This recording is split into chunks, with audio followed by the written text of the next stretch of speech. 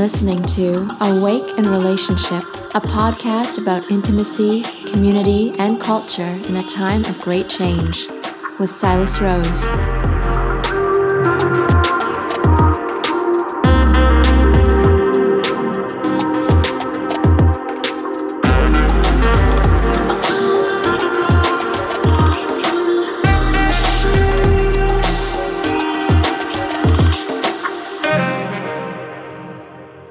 Greetings, dear listener. My name is Silas Rose, and this is Awake in Relationship. Every now and then, usually when the spirit moves me, I'd like to publish a short monologue, which I call On Air. I use this as a reflective pause, where I get to dig a little bit deeper into some of the topics I cover on the show with guests, and also current events that impact the quality of our relationships. I'm sure many listening can relate to a sense of utter heartbreak as we witness a new hot war in the Middle East and the senseless loss of innocent life. If I've learned anything in the past month since Hamas attacked Israel on October 7th, it's that the history of this conflict is incredibly complex, and good and evil are almost indistinguishable in the fog of war. Even in the best of times, our ability to handle complexity and nuanced or paradoxical thoughts and feelings really has been kind of compromised in the age of social media. As someone of a Jewish Canadian descent, I really find myself pulled in multiple directions right now. The war in Gaza has really ignited a political firestorm, and Jews, vis-a-vis the Jewish state, are at the heart of it. For most of my adult life, I really lived in ignorance of my Ashkenazi heritage. I had the luxury of growing up in Canada, which is really a peaceful and prosperous land, where for the most part, a plurality of religious, ethnic, and cultural views coexist without violence. My mother, whose family came from Sweden and Scotland, converted to Judaism shortly before I was born. This is probably to appease my father's parents. My father, on the other hand, grew up in a very strict Orthodox home, speaking Yiddish for the first 4 years of his life. I think it's safe to say both my parents were relatively agnostic. They were intellectuals and artists. So the Jewish faith was really conspicuously absent from my home. In fact, I might go so far as to say there was an unspoken code of silence around my Jewish identity and my family's history. I didn't really start to explore this until I left home, and I became aware of an unreconcilable and all-encompassing grief that possessed me. It was like the gravity of a distant planet pulling me into its orbit. Later on in therapy, I've come to refer to this feeling as my heavy Jewish karma. In my early 20s, I eventually ended up doing some therapeutic retreats at a center on Gabriel Island in BC called Haven.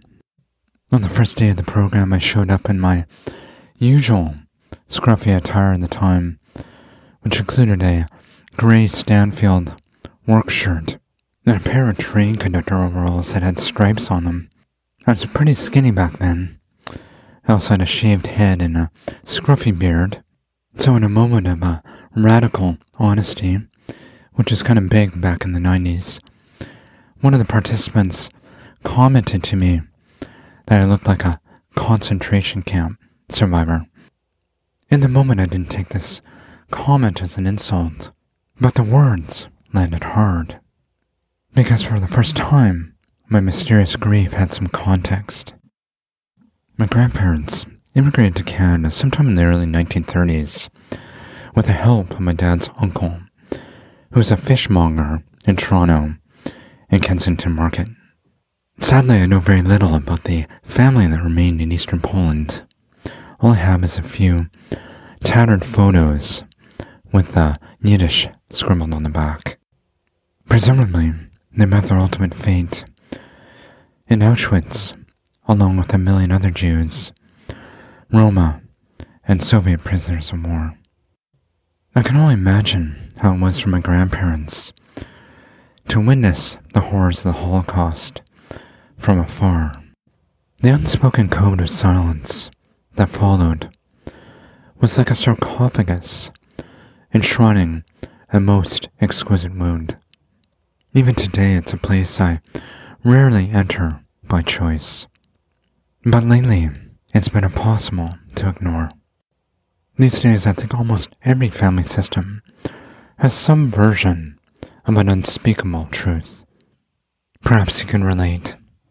The difficult work of healing really involves bringing these generational patterns of suffering and trauma into the light.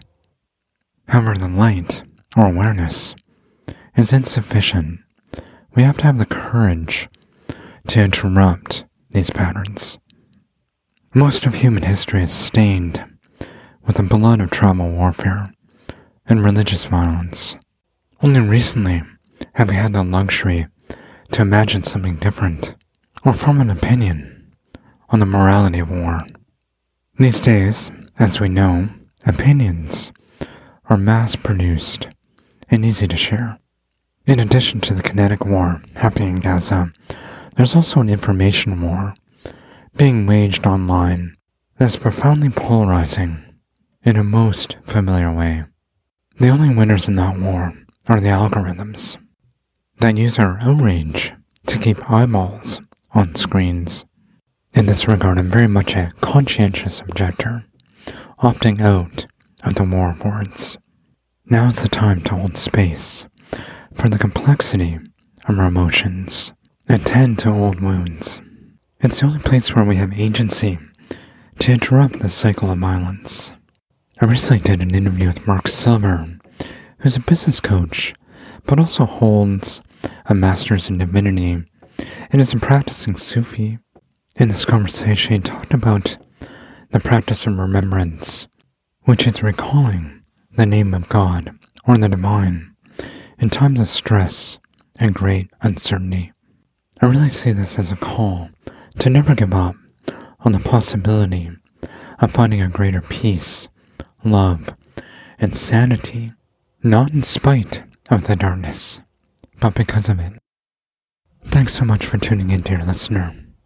Till next time, stay connected.